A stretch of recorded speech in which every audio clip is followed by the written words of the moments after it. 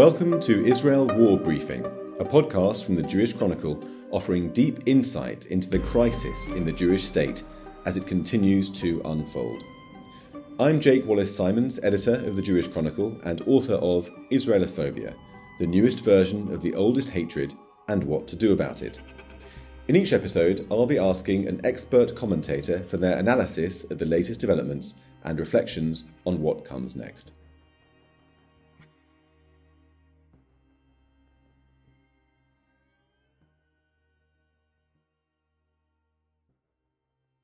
So today is the 8th of November. It's the 63rd day of the war, and joining me from Jerusalem is the journalist, author of 4 non-fiction books about Israel, Matti Friedman, who's born in Toronto but now lives, as I said, in Jerusalem. His latest book is called Who by Fire.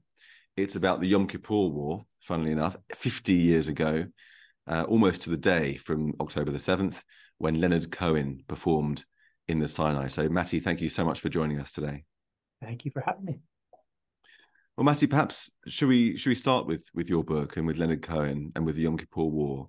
I mean, it's so eerie how many resonances there are today from that period, which previously was one of the darkest, or probably the darkest in Israel's history. I'm not sure we can say that today.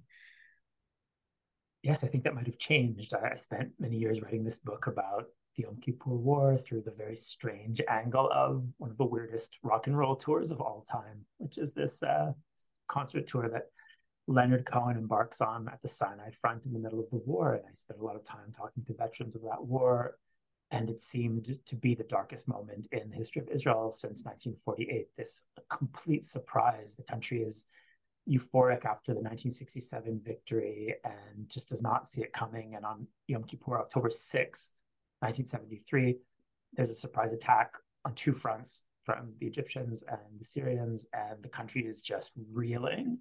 And eventually, Israel manages to kind of pull it together and win the war, but Israel loses more than 2,600 fatalities in about 3 weeks in a country that was at the time barely 3 million people. So we're talking about a major catastrophe that the country really never recovers from. The politics change, the culture changes, the music changes, and Israel after Yom Kippur is a different country. And then fast forward almost exactly 50 years, as you said, 50 years and 1 day to October 7th, 2023, and another devastating surprise, this time from Gaza. It also happens on a Jewish holiday, of course. It happens on Simchat Torah, and Israel's just not ready for it. And thousands of Hamas fighters come through the fence and just butcher hundreds and hundreds of civilians and overrun the defenders of the border and launch us on this terrible war that we're involved in right now. And I think that this moment might eclipse the Yom Kippur War as the darkest moment in Israel's history. I mean, if we're looking at 2,600 soldiers killed in 3 weeks,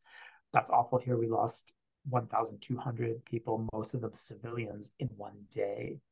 And we saw sites that were reminiscent of the Jewish world before the state of Israel, images that seem like pogroms, images that seem like the Holocaust, stories of kids hiding in closets and people hiding under beds as people kind of go through their houses trying to kill them. So for Israel, I think this trauma is probably deeper than the trauma of Yom Kippur, and the country after this war won't be the one that it was before October 7th.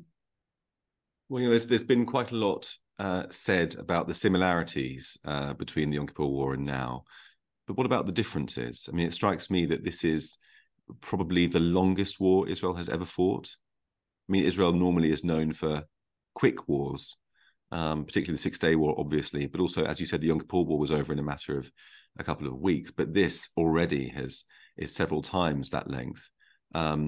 What effects do you think that has on the country? We certainly haven't fought a war this long since 1948. That was a long war. Of course, it was a very different society at the time. That war really starts at the end of 1947 and only ends at the very beginning of 1949. So that was quite long, but the context is completely different. I think maybe we can look at the fighting in Lebanon in the 80s and 90s. That was kind of protracted and painful. Was it exactly a war? We didn't call it a war. I've written about that as well. And I participated in that little non-war as a soldier. But yes, I think that we're in something that's quite unprecedented, and it's been going on for 2 months. beyond the devastation in Gaza, we are getting news of 2, 3, 4 soldiers dying every day. It's just this kind of awful drip of names, these young people, regular soldiers, 18, 19, or reservists who could be guys in their 40s who are going into Gaza to save the country and coming out in a coffin. And this society hasn't dealt with anything like this for quite some time. I think we've become not exactly soft. I don't think we're soft compared to Western societies, but we are soft compared to what we used to be. We kind of got used to relative safety and relative prosperity, and we're having to accustom ourselves to something very different. It also doesn't look like it will be over anytime soon. This is the army's moving in a very kind of careful, step-by-step way. So it's not kind of a lightning blow at Hamas in Gaza. They're working very methodically in order to keep Israeli casualties down, and that means that it's long and it's messy, and the whole time we have hovering over us the knowledge that we have a threat of not just of equal weight, but of greater weight on the northern border. And Israelis have been evacuated from communities on the Lebanese border and can't go back until something is done about the fact that Hezbollah has its forces on the northern border. And how exactly that will be solved, we don't know, but it's quite possible that what we're seeing now is just phase one of a much more protracted war that might widen beyond Israel and its immediate neighbors. So we're definitely sailing into some stormy waters. And we had the news yesterday that the son of Gadi Eisenkot, who's a former chief of staff and is one of the members of Israel's war cabinet, of which there are 5 members, is that right? 4 members, 5 members? Something Sounds like that. About right. There are a few who are members and a few who are observers. I can never remember exactly how many. Okay, it's a small number. It's a small number of people. Right. Yeah, it's a small number of top decision makers. Yeah, so he's one of the most influential figures in prosecuting this war. The news came yesterday that his son had been killed in northern Gaza, I believe, which really rammed home how nobody is immune in Israel at the moment to this awful lottery of death. What impact has that death had on politics, on the media, and on the perception of the war? Has it made any change in Israel? I don't think it's likely to change the direction of the war, but certainly it drew people's attention. People know Gadi Eisenkot, who was the chief of staff. People really like him. He's just a really likable character. He's not a kind of cold senior military command type. He's kind of a backslapping, kind of jovial character who's universally considered to be a really good guy. So every Israeli parent, certainly of army age children or any children, probably really felt just that tragedy. And it's kind of striking that the senior leadership, it shouldn't be striking, but the senior leadership of this country has children on the front lines. And that makes it very different from the leadership of almost any Western country. And if you look at the leadership of the United States or the UK, most people of the upper classes or most of the people who deal with political activities are nowhere near the military and can't really imagine what it is that the military does. And it's true of journalists as well. And I've dealt with that as well. People who purport to be describing wars often have absolutely no idea what they're talking about or what a war actually looks like. And for Israelis, it's very different. So Gadi Eisenkot is sitting in the cabinet directing the war, knowing that his son is on the front line of the war. And it makes it very different, I think, than it would be for an American president or a British prime minister to prosecute a war that is being fought by no one who he has ever met. And for Israelis, that situation is unimaginable, of course, and we just got a very painful illustration of how things are here. Well, I think the only exception I can think of to that is the British royal family, who does send its members often to fight. And Prince Harry famously was conducting an interview in Afghanistan and had to throw the microphone away and run off to his helicopter to partake in a raid. But that's, like you say, that's very much the exception rather than the rule. But let's talk about then the media, because you used to be a journalist for AP for some years, ending, I believe, in 2011, if that's right. And you very famously wrote a couple of essays exposing what you saw as the media bias within the international correspondence covering Israel. Looking at the past few weeks and the coverage that has surrounded it now, how much has changed? Since I wrote those essays in 2014, all the problems have been solved. So the coverage has been really wonderful and I would say flawless. So yeah, what's your next question? I was at the AP, which is the big US news agency. It's also the world's largest news organization, if you ask the AP. Reuters apparently also claims to be the world's largest news organization, but those are the two big news agencies doing a lot of the heavy lifting of news coverage. And I was there between 2006 and the very end of 2011, and didn't really expect to have any political problems coming from the left side of the Israeli political world. And I was quite surprised to find that that I did have political problems. And ultimately I left because I felt that I couldn't write the kind of stories that I wanted to write. I couldn't describe reality as I saw it because I was kind of straitjacketed by this political activism that had taken over the press at that time. I think we've really seen it progress since then, and now it's taken over these same ideologies, the kind of post-colonial left. It's hard to know exactly what to call it, but I think we know what we're talking about. And it's now taken over much of the academy. It's taken over the NGO world, Human Rights Watch, Amnesty, and other important parts of what used to be the kind of pillars of the liberal West. They've fallen to kind of a liberal, very aggressive and radical ideology. And I saw that happening inside the press. So I left, and then in 2014 wrote these essays explaining what I had seen. And they made quite a splash at the time. And I don't know if we said things went viral at the time in 2014, but they went viral and they were widely read, and they seem to have absolutely no impact on the press itself. I think they did have impact on a lot of people who were convinced maybe not to believe what they're reading in the press. But press coverage remains largely an ideological fantasy. And you do get some right-wing ideological fantasy if you're looking for a certain kind of fantasy. You can find it on Fox News. You can find it, the Wall Street Journal, and you'll find that that world if you know where to look for it.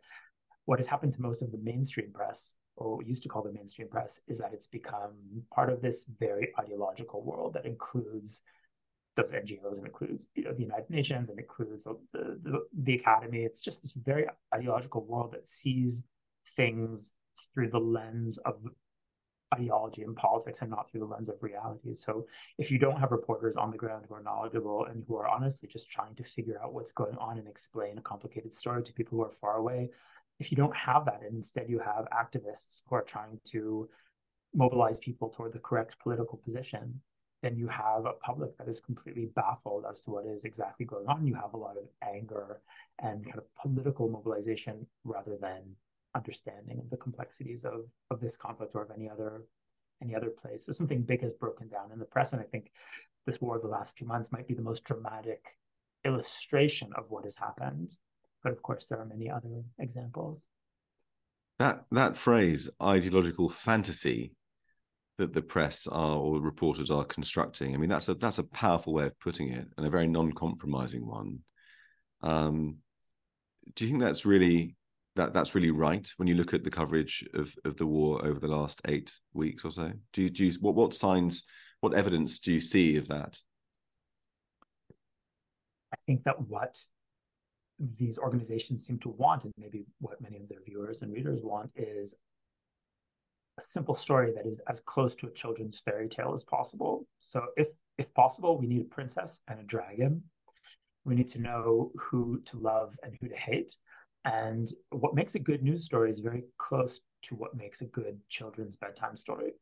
As journalists, we like to think that our art is completely divorced from the art of storytelling. In fact, we believe it to be a kind of science, right? So you have chemistry, biology, journalism, physics. Those are the sciences. But if we're being honest, then of course news is a form of storytelling, and what makes a good bedtime story is what makes a good news story. If possible, 2 characters, no more than that. One of them a good guy and one of them a bad guy. And you can see that the Israel story is very much placed in that framework. People are being told that this is a war by a highly sophisticated military against innocent civilians. That the images are illustrating that story.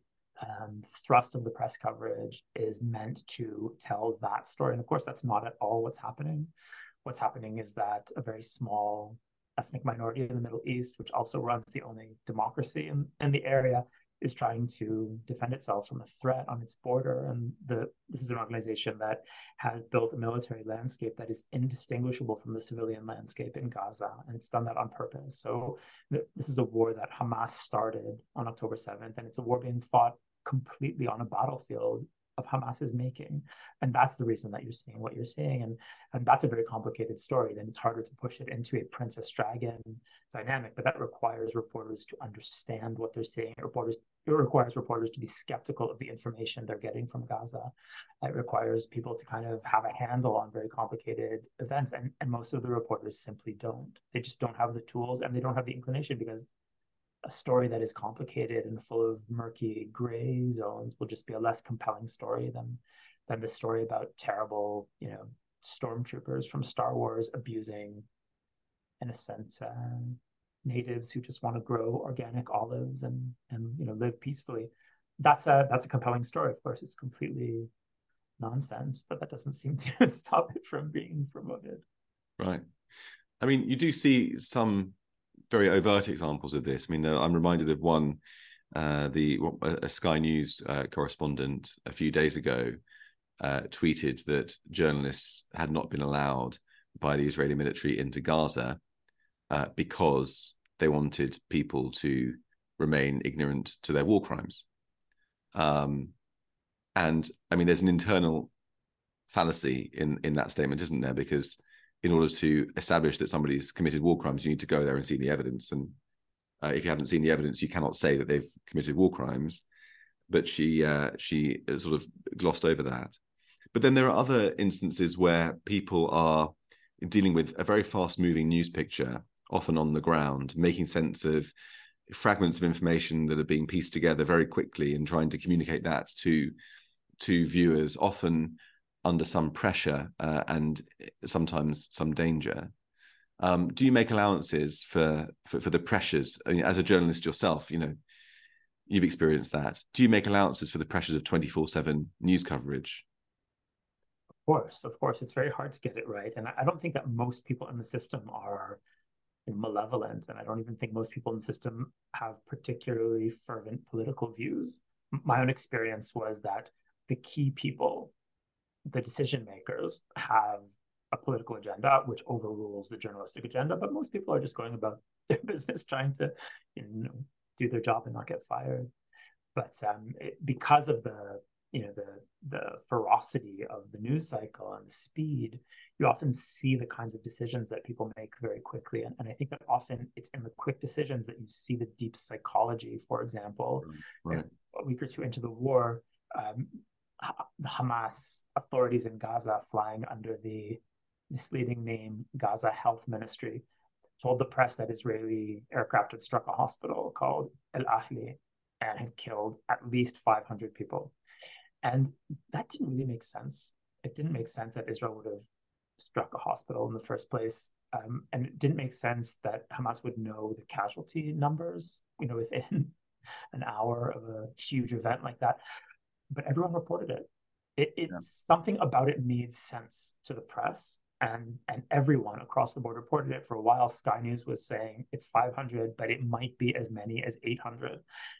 And then it turned out very quickly that it hadn't happened at all as described, and it was an Islamic Jihad rocket that landed in the parking lot, and there were fatalities, but the numbers were nowhere near what had been reported. And that lie was so blatant that it had to be walked back. It was too clear that hadn't happened.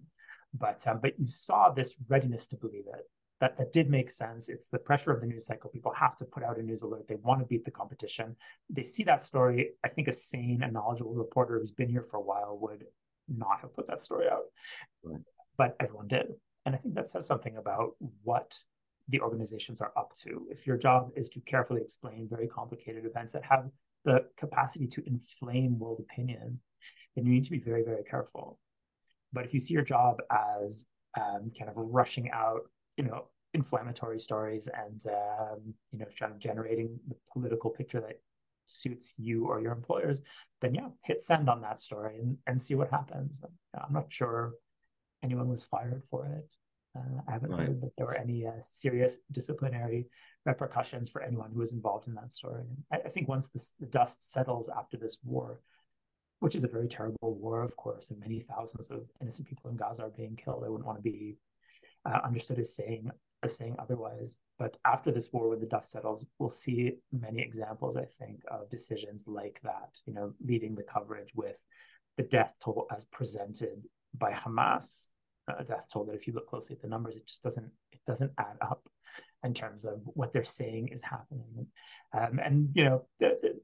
Probably a few months after the war, someone will do a calculation and say, "Oh dear, we seem to have miscalculated a bit, and perhaps some of our reporting was off." But I don't think you'll see any major repercussions. And I'm saying that as someone who's watched these rounds in Gaza happen since 2008 with a fairly similar script each time, although this time it is much larger in scale than the previous ones.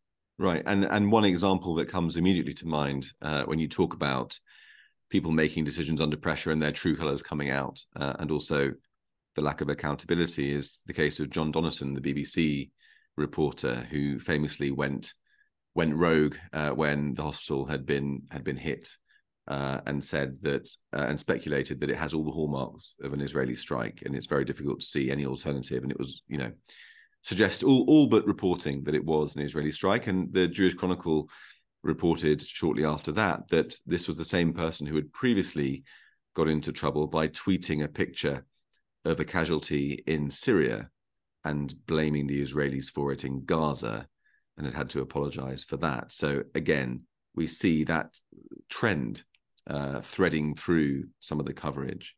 I think the deep flaw that you're alluding to, and we can go back as far as 2002 and the Jenin massacre story. There was a similar incident where the Palestinians came forward during fighting in 2002 and accused the Israelis of carrying out a massacre in the city of Jenin, and it never happened. It was a complete invention, but it got a few weeks of news coverage, much of it very credulous.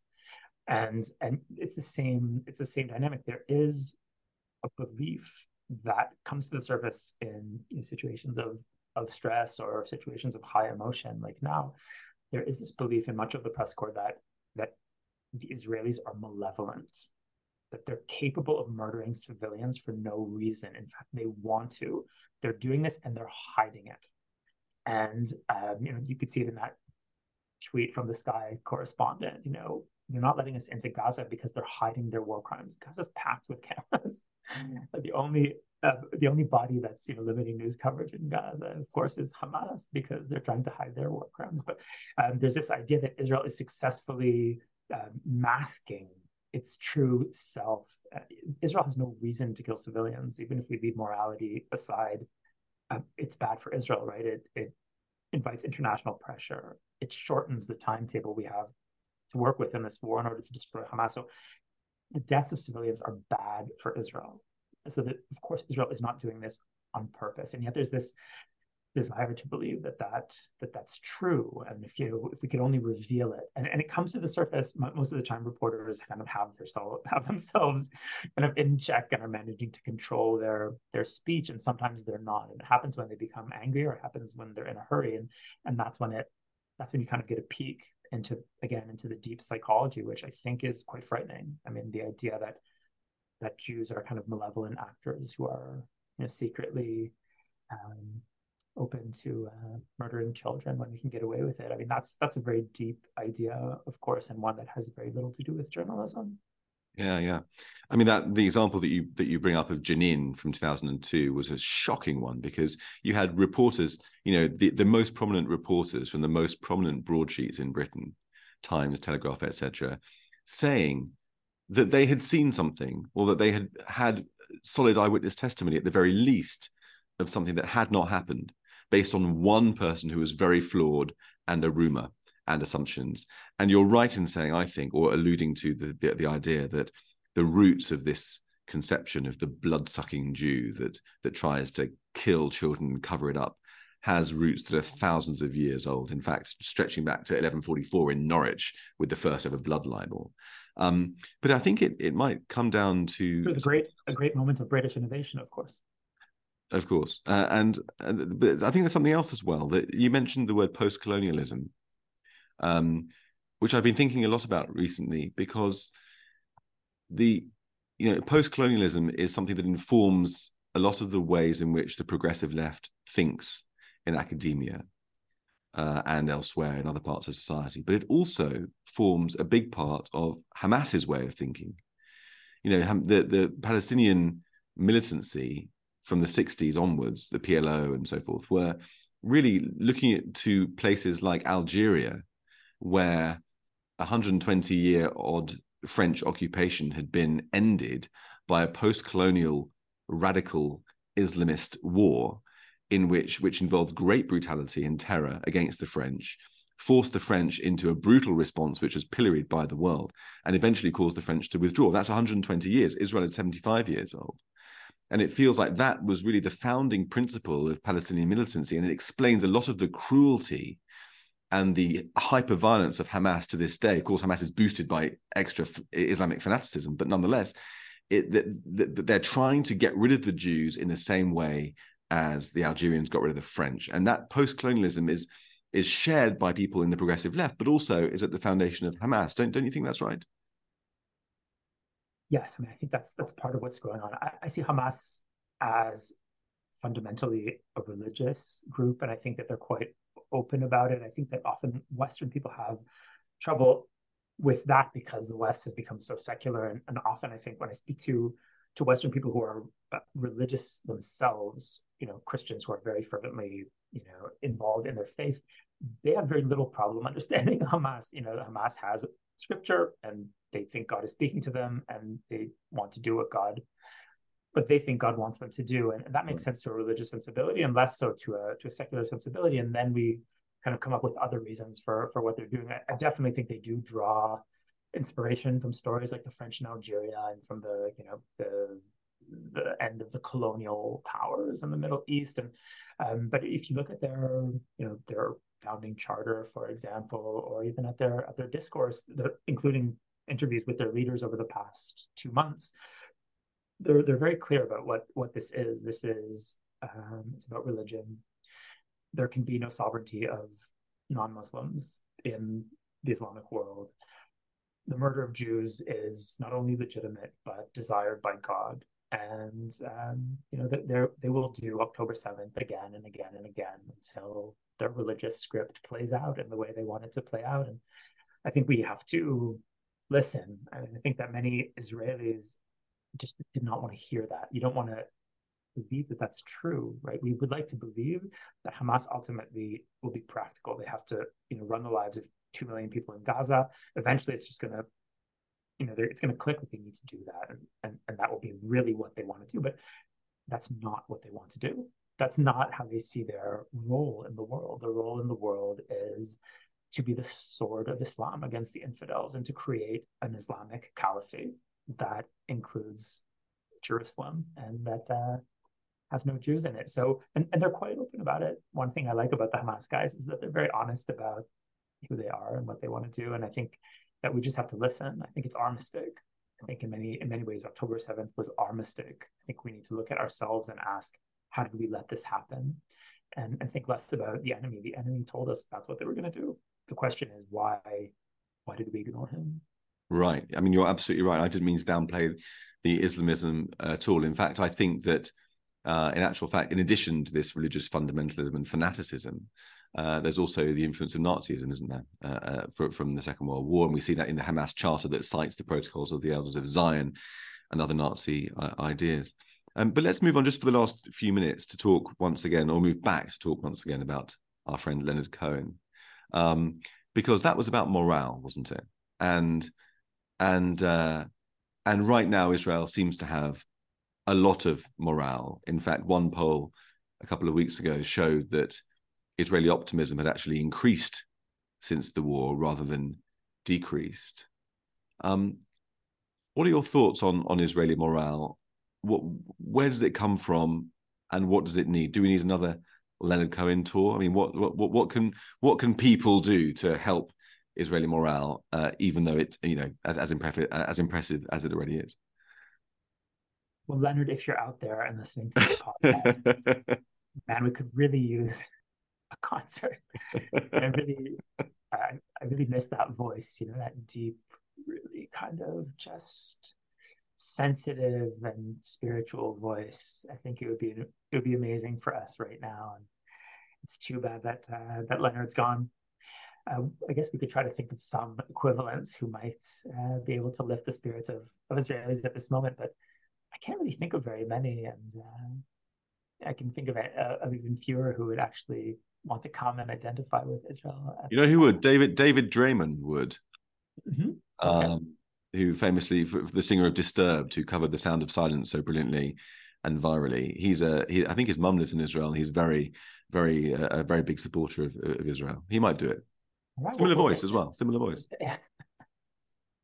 Um, the the cohesiveness of Israeli society and the kind of forward movement of Israeli society is something quite remarkable. So after the war breaks out, we really have this feeling that the government has disappeared. That there's a day, October 7th, when it feels like there is no state of Israel.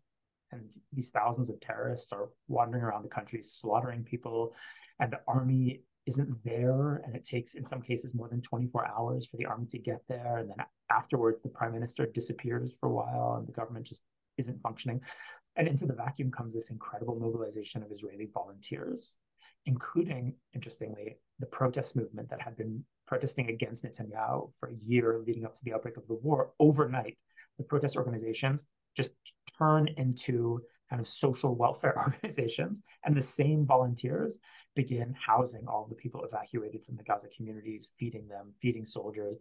People show up for reserve duty to, at such a rate that the army does not have enough weapons to give all the soldiers who are showing up to join the army. So you have this incredible surge of volunteerism, and that probably explains the optimism. There's something about this society that is incredibly energetic and cohesive.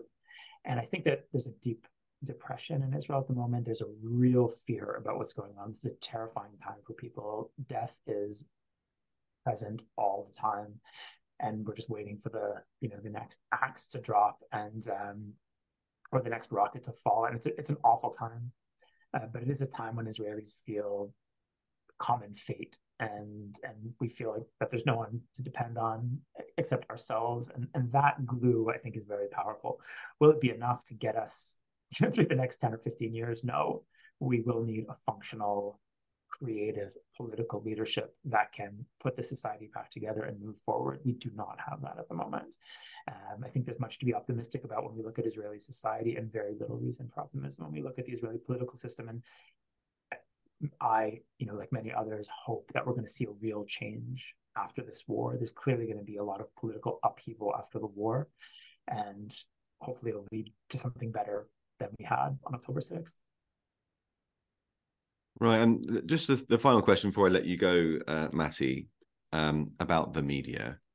People often ask me, where's the best place to turn for proper reporting of Israel, aside from the Jewish Chronicle, of course. What would you recommend to people? I think the Jewish Chronicle is all you need. Not just for Israel, probably for any area of knowledge you're interested in. That's what I'm supposed to say, right? I think for Israel, if you're looking for a really good wrap of the daily events, the Times of Israel does a superb job. The editor of the Times of Israel is David Horowitz, who's a veteran journalist, a really excellent journalist, and the Times of Israel has really just become, I mean, it's my go-to website. I could check any number of news sources in Hebrew, but I use the Times of Israel just because I find that it's the best. So I would definitely recommend them. Sometimes there are good reporters working for organizations whose Israel coverage is generally terrible, and you can find them. You just have to know their name and look specifically for that byline. So I'm not saying that everyone who works at every organization is terrible. It's always a good idea to look for people who know how to speak Hebrew. If you want someone who understands Israel, or if you're looking for someone who understands the Palestinians, speaking Arabic would be a pretty good idea. It's actually shocking how seldom Western reporters speak the languages of the countries that they cover. And if you told someone from the UK, if I presented myself as an expert on the UK, but I couldn't speak English, any any Brit would think that was hilarious, but often the people reporting other countries are just that guy in another country. So that's a way of finding the good people, the people you can trust. And in general, we're forced to navigate a blizzard of disinformation and political nonsense that's being pushed at us from many different directions, sometimes by people who don't even realize that's what they're doing. And that's just unfortunately a feature of living in the world in 2023, and we're just going to have to deal with it. Right, and I think that in Britain, the right wing media, weirdly enough, not weirdly enough. There's a reason for it. We won't go into that. It tends to be more accurate. The Telegraph has been great. Sunday Telegraph in particular has been great. The Daily Mail's been good. The Sun has been good if you feel that way inclined. And it really is the left wing voices that dominate broadcasting on the whole, and the left wing press where things begin to get a bit more problematic. I agree. I'm on the left in terms of my own political sensibilities, but when I consume news about Israel in from Western media outlets, it's usually in the more right-leaning outlets where I'll find information that makes much more sense to me as someone who lives and reports here. And it's not necessarily true on other subjects that I'm interested in, but it's certainly true on this subject. And the reason for that is, as you said, interesting and complicated, and maybe worth a separate podcast episode. Well, maybe soon we'll speak about that, Matti. But for now, that's all we have time for. Thank you so much for joining us. I'll just remind podcast listeners that you can also watch this on YouTube, and YouTube viewers that you can also listen to this on the podcast. Matti, thank you again, and I hope you join us for another chat sometime. Thank you again for having me.